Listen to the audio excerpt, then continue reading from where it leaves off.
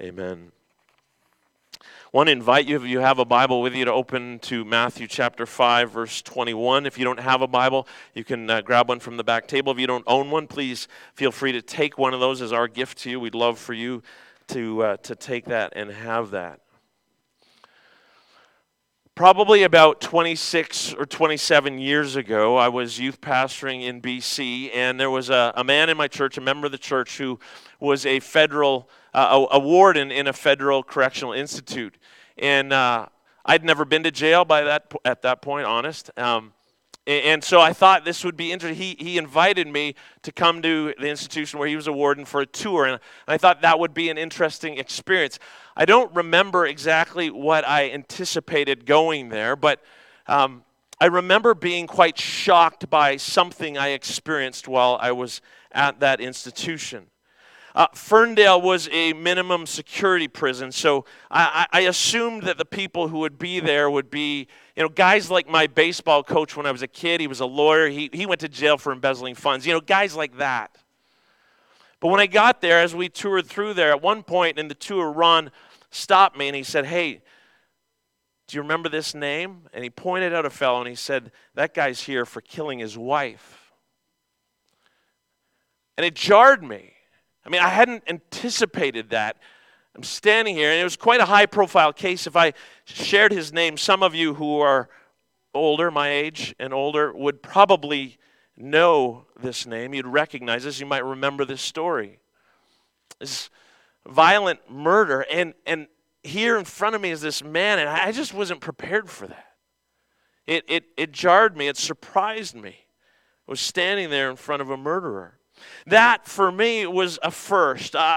It left an impression on me. I knew that I was guilty of doing some bad stuff, some stuff that the Bible calls sin, but that just struck me as bad to a whole nother level.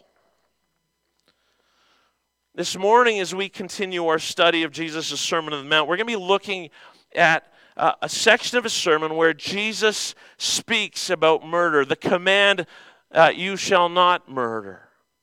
In our initial sense, as we hear these words, might be, "Hey, I'm good.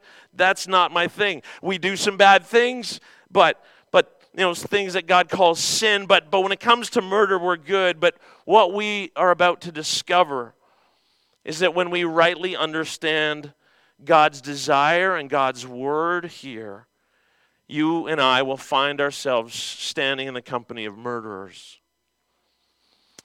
Jesus' Sermon on the Mount is prefaced by the announcement of the good news. Jesus went out proclaiming the good news of the kingdom of heaven. That in his coming, a whole new order was breaking into the world. The future was spilling into the present. Heaven was invading earth. I've been contending throughout this series that when the good news takes root in a person's heart, something happens. And that something that happens is described in this sermon of Jesus. That something that happens is the creation of a new kind of humanity, gospelized humanity. God begins to change men and women, young and old, and produce in us new character traits. He produces new ambitions, gives us a new sense of purpose, produces new behaviors in us. We become gospelized, good news people. I have been arguing that in the Sermon on the Mount, Jesus is not giving us a new law. This is not the law cranked up, the law on steroids. No, this is not a new set of rules. Rather, in the Sermon on the Mount, Jesus is painting for us a picture of this new kind of humanity, this gospelized humanity. This is what people begin to look like when the gospel, the good news, takes root in our hearts. This is what people begin to look like when the Holy Spirit is having his way in us. 2 weeks ago, when I last spoke, we took a bird's eye view of a larger section of chapter 5, verses 21 to the end of 48. And we did that because it's a section that contains 6 smaller parts of the text. And I wanted us to get the view of the forest. Remember, I talked details versus big picture. I wanted us to get the big picture, get the forest first before we dig into the details so that the details don't lead us astray. There's some things that we need to understand about this whole section. if we're going to understand these smaller parts correctly. I contended that there are some important truths, some important principles that we need to bear in mind, and so we looked at those 2 weeks ago. And here, some of those were that we need to understand as we come to this section, these 6 parts, that these are really illustrations of what gospelized living looks like. We need to understand that it's not just about the letter only, but about the spirit of what Jesus is saying. A mere wooden understanding and compliance here will lead us to miss the point. Second, I said it's not just about our actions, not just about what's happening externally, but God cares about what's going on in our hearts and in our minds. Third, that this isn't oppressive, but freeing. That God's law isn't this arbitrary set of rules, but rather this is His law reflects His character, and we were made to be His image bearers, and so as we obey Him, we're becoming more human. We're becoming free to be who God made us to be. That what we encounter here is not just negative, not just what we're not to do, but positively what we are to do. And then lastly, that these things that Jesus says are not an end in themselves. God does not desire slavish, reluctant obedience. God wants our hearts. He wants us to delight ourselves in Him, in knowing Him, and in obeying Him, because He's created us for Him, to look like Him. So with those things in mind, I invite you to turn to the first of those 6 illustrations that we look at today, verses 21 to 26. You have heard that it was said to the people long ago, "You shall not murder, and anyone who murders will be subject to judgment. But I tell you that anyone who is angry with a brother or sister will be subject to judgment. Again, anyone who says to a brother or sister, 'Raca,' is answerable to the court. And anyone who says, 'You fool,' will be in danger of the fire of hell. Therefore, if you are offering your gift at the altar and there remember that your brother or sister has something against you, leave your gift there in front of the altar. First go and be reconciled to them, then come and offer your gift.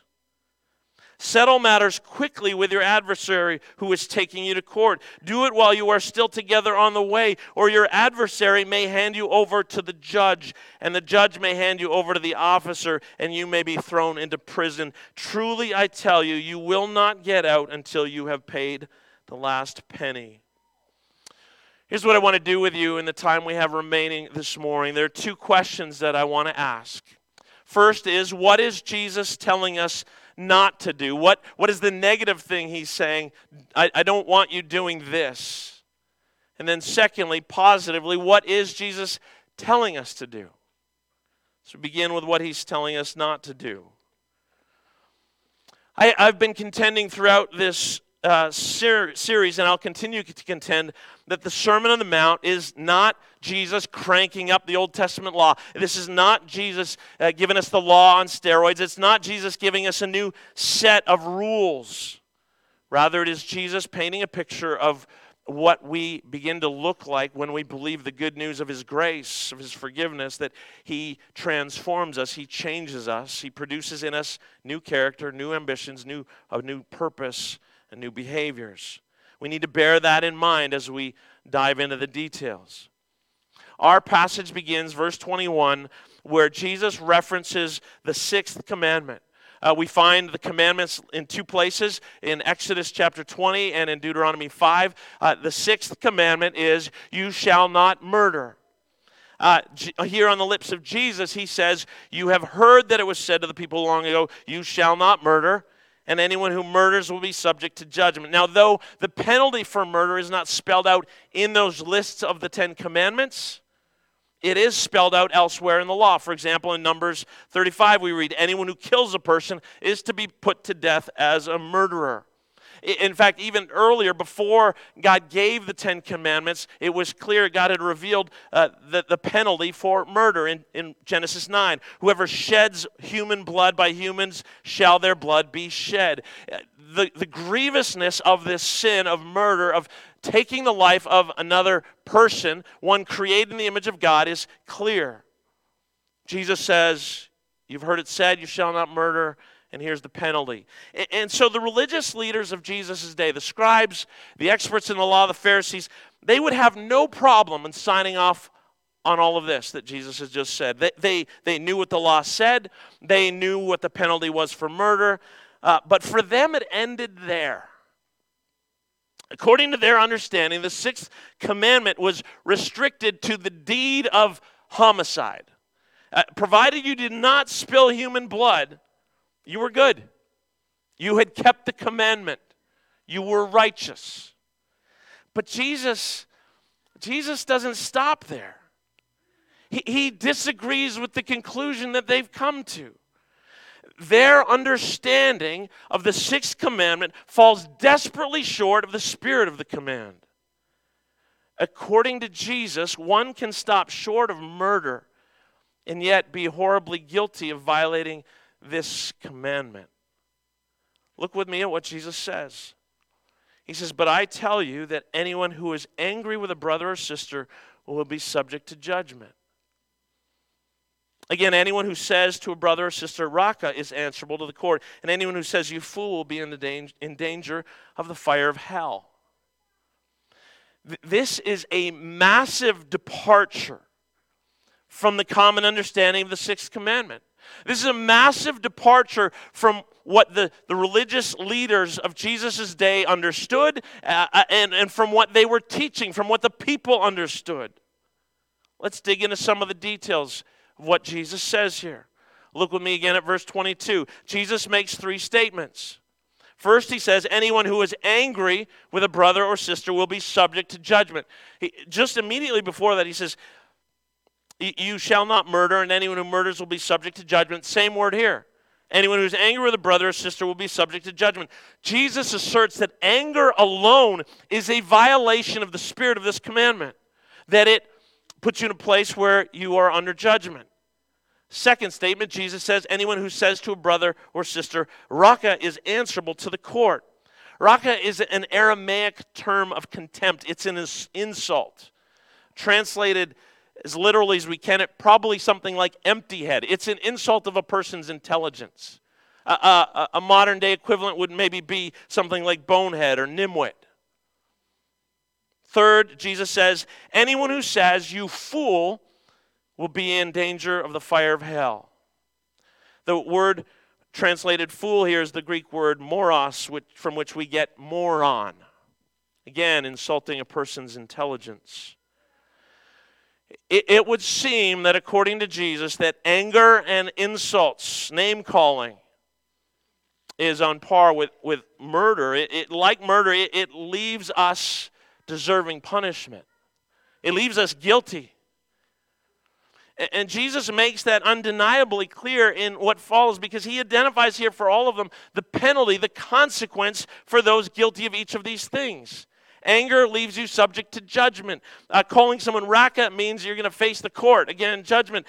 Calling someone a fool puts you in the danger of the fires of hell. Gehenna. Gehenna comes from the Hebrew phrase Valley of Hinnom. There was a valley south of Jerusalem. And that valley was a place where centuries earlier, some of Israel's kings, in their idolatrous worship, sacrificed humans to the pagan god Moloch. By Jesus' day, it was the city dump, and it was burning and smoking and smoldering. And so it had become this euphemism for the place of judgment. Gehenna, hell. A question needs to be asked at this point. Is Jesus laying down a progression of sins and similarly a progression of punishments? That if you do this, this happens. If you do this, this happens. If you do this, hell. Some have sought to interpret it that way. And I want to contend this morning that actually makes little sense. Remember, Jesus here is not giving us a new law, a new to-do list and to-don't list. Hey, here's some sins you shouldn't commit in order from bad to really bad, and here's the penalties from bad to worse. Is that what Jesus is doing here? I want to say no. This is rhetoric. Jesus is making a point, but we get lost and misread it if that's how we take it. Think with me for a moment. If we take this in a literalistic way, a wooden interpretation of this, then as long as I don't use these words, as long as I don't call people these names, and as long as I can do that without anger in my heart, which is a little harder, I'll admit, but I can't speak for you, but I know lots of other derogatory words that I could call someone. Not just could, that I have called people. Right? Like, if we take this in a strictly literal way, don't use these words, I'm like, okay, I got some other ones I can use. Right? Like, that's to miss the point. This is rhetoric. Jesus is simply multiplying examples to drive home his point. Anger and insults towards others who are created in the image of God, name-calling, that merits divine judgment. That falls outside of God's desire for how we treat people. That falls outside of God's desire for what goes on in our hearts. Now, before we move on to our second question, what does Jesus call us to do positively? There are a couple other questions that probably have come up in your minds. One is all anger evil? Is all anger wrong? Is it all sin? I mean, is that what Jesus is saying? After all, didn't Jesus get angry? Jesus actually called the Pharisees fools. What do we do with that? Is Jesus guilty of being wildly inconsistent?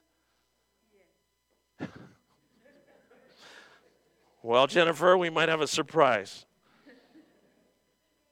Martin Lloyd-Jones asked this question: how can Jesus issue these prohibitions at this point and then use such language himself? Two things need to be noted.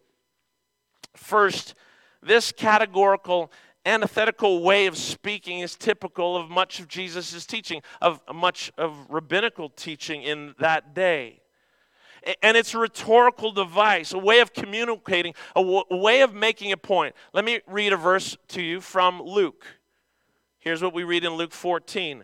Jesus says this: if anyone comes to me and does not hate his father and mother, his wife and children, his brothers and sisters, yes, even his own life, he cannot be my disciple. You need to hate your wives, your husbands, your kids, your father, your mother. Is that the point Jesus is making? It's not. It's a rhetorical device. His point is your love, your allegiance to me needs to surpass that of any other love and allegiance. That's the point.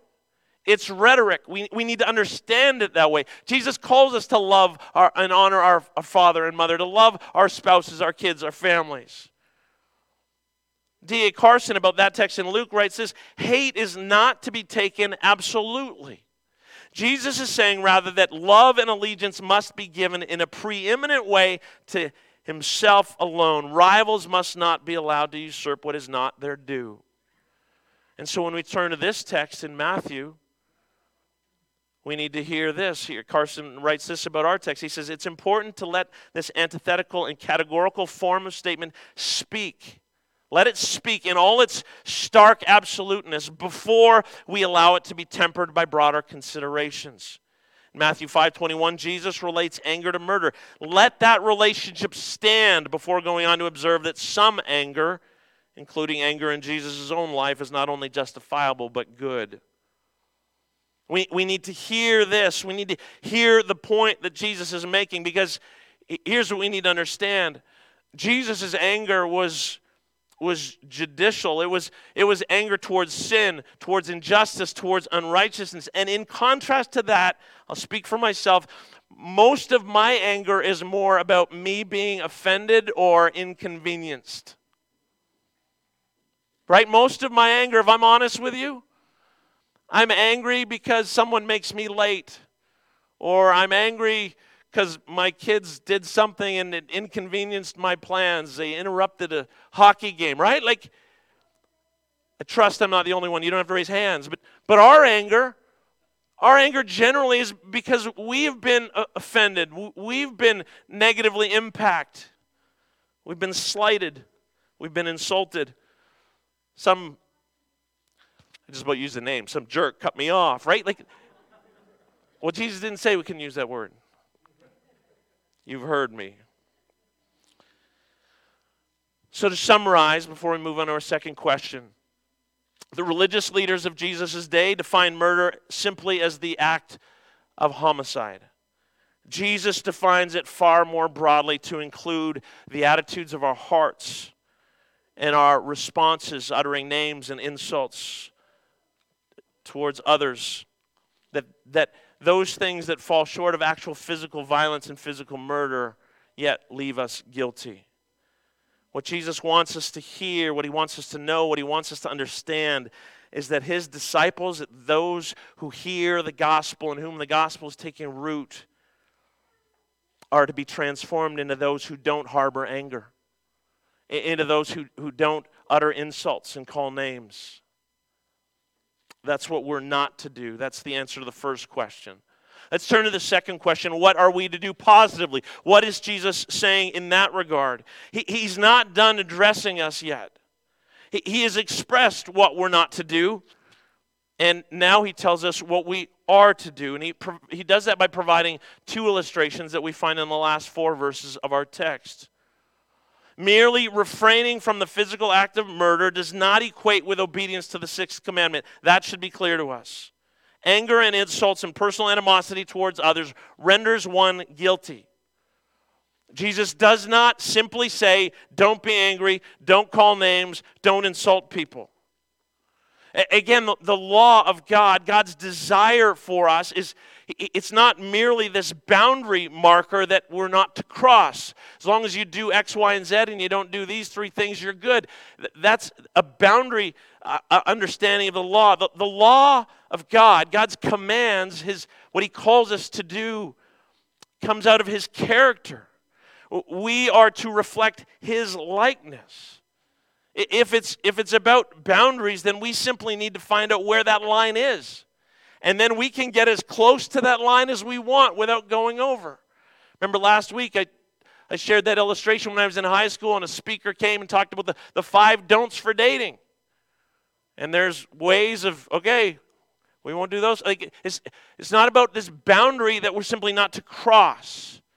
That's what's going on the occasion when Jesus shares the story of the parable of the Good Samaritan. Remember, an expert in the law came to Jesus and said, what must I do to inherit eternal life? And Jesus said, what do you think? What does the law say? And he says, I'm supposed to love God with my whole being, and I'm supposed to love my neighbor as myself. And Jesus says, you've answered well. Go do that.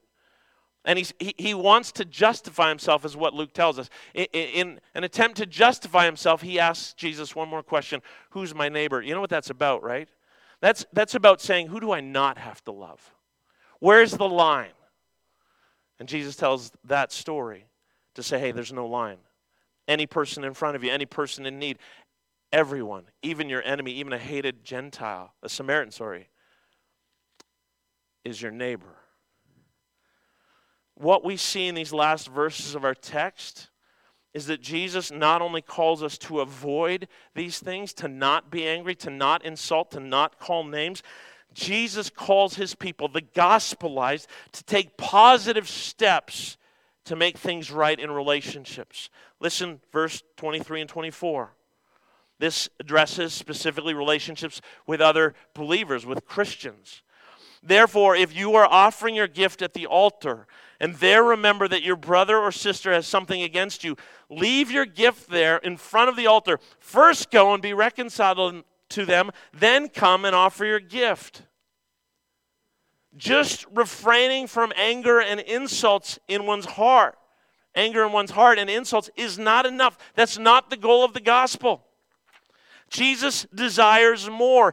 He desires that we, as the gospelized, would take every step possible to seek reconciliation, to seek healing in broken relationships. That is our aim, with intentionality, with urgency. John Stott writes this. He puts this into our own cultural context. He says, if you are in church, and I'm going to read his language. We call this a worship gathering for a reason. Well, quick bunny trail. Because I don't want the church. The church isn't about providing religious services. We are the church. You never go to church. We are the church. So I want you to understand that, but I'll use his language. If you are in church in the middle of a service of worship and you suddenly remember that your brother has a grievance against you, leave church at once and put it right.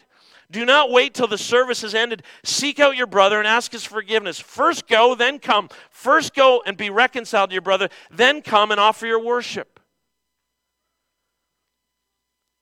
Do you see the danger that we face? To think that our activity in worshiping God, in serving God, in whatever form that takes, that somehow that's more important or that covers up sin elsewhere in our lives or broken relationships elsewhere. If I'm worshiping God, if I'm bringing Him, my offerings and I'm serving as a greeter or whatever it is we're doing. Jesus says in no uncertain terms that we should keep God waiting. That we should keep God waiting. Stop what you're doing. Walk out of that gathering. Go be reconciled. Do whatever it takes to have a whole, healthy, restored relationship with your brother or your sister who is angry at you. Keep me waiting. Go do that first, then come and worship. D.A. Carson puts it this way: far more important to be reconciled than to discharge a religious duty. Without the former, the latter becomes pretense and sham. Forget about worship at this moment. If there's brokenness in a relationship, go make it right. Go seek to be restored. I know so many stories. I was just reminded this week. A friend told me about a church he used to attend and said there were people in that church who hadn't spoken to one another for 20 years. 20 years. And whether it's 20 years or since Tuesday, the point is this: Jesus wants His people to be people who pursue healthy relationships, reconciliation, restoration of what is broken. And He says, put worship on pause, keep me waiting, and go do that. Go pursue restoration. Let's look at the final two verses.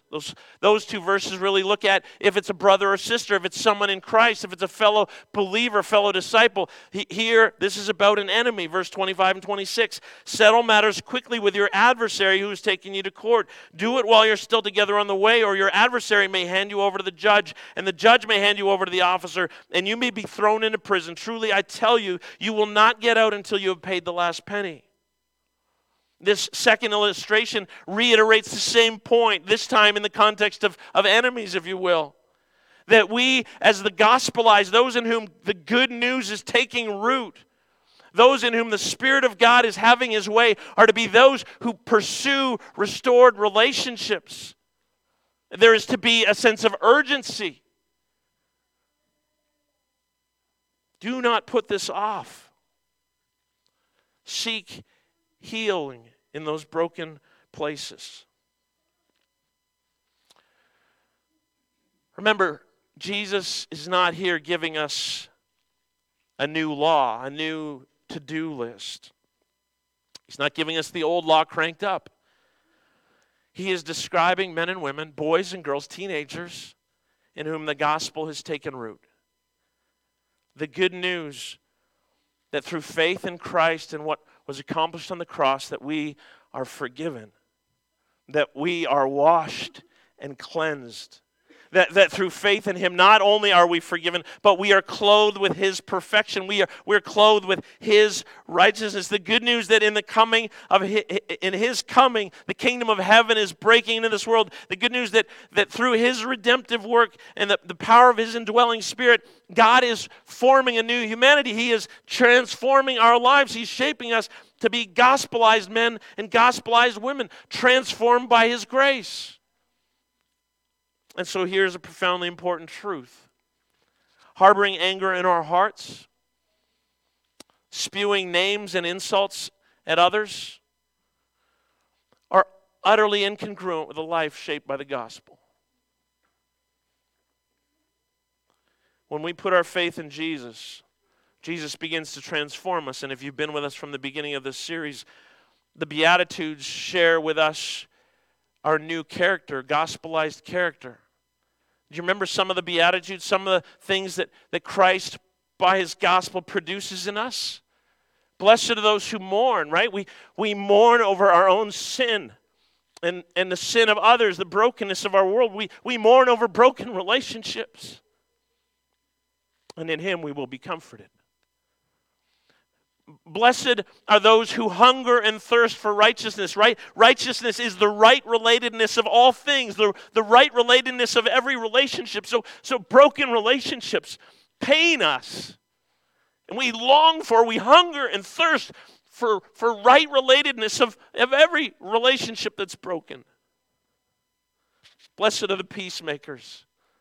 Blessed are those who have had an encounter with the Prince of Peace, who have peace with God, and who now run out into the fray, into the chaos, into the conflict, seeking to pronounce, and bring the peace of Christ into every area of brokenness in the world. You see, if Christ is forming us in that way, it is utterly incongruent for us to harbor anger, to hurl insults, and call names. It just doesn't fit. It's not who we are. It's not who Christ is forming us to be. To avoid the physical act of murder, but to allow anger to dwell in our hearts. To avoid the physical act of murder, but to ignore broken relationships in our lives is to miss the heart of God.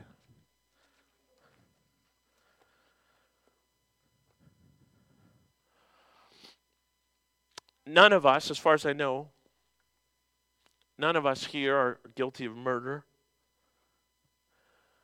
But that does not mean that we're innocent. Have you harbored anger in your heart towards others? Is there anger in your heart even this morning towards others? Have you called names and uttered insults directed at men and women created in the image of God? Brothers and sisters in the Lord, loved and redeemed by your Savior?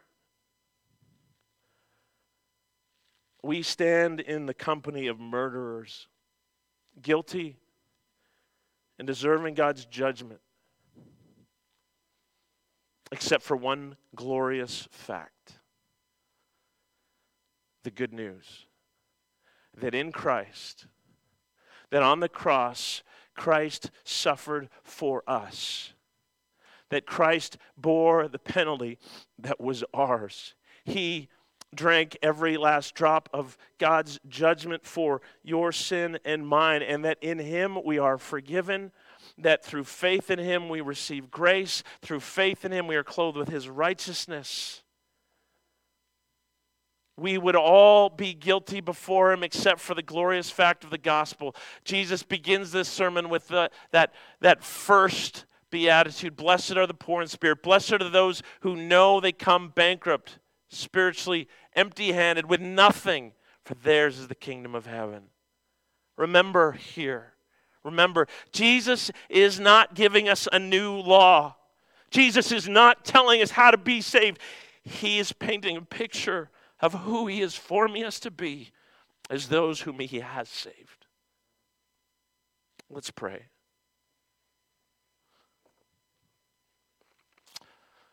Father, we thank you for this word. We thank you, Jesus, for this picture. We thank you for the gospel, that through your death for us, Jesus, we are saved. And we thank you here for this picture of who you are forming us to be. And so, Jesus, I pray for every person here. Lord, that for those who don't yet know you, those who have not repented and believed, Lord, that even now you might move in their hearts and bring them to a place of faith. Lord, I pray that in every one of our hearts you would bring conviction where there is guilt for anger and insults, things that are far from what you desire for us. And Lord, that you would shape us to be men and women who, with urgency and with joy, pursue restored relationships. Lord, because you have done that for us. So Lord, have your way in us, we pray. Amen.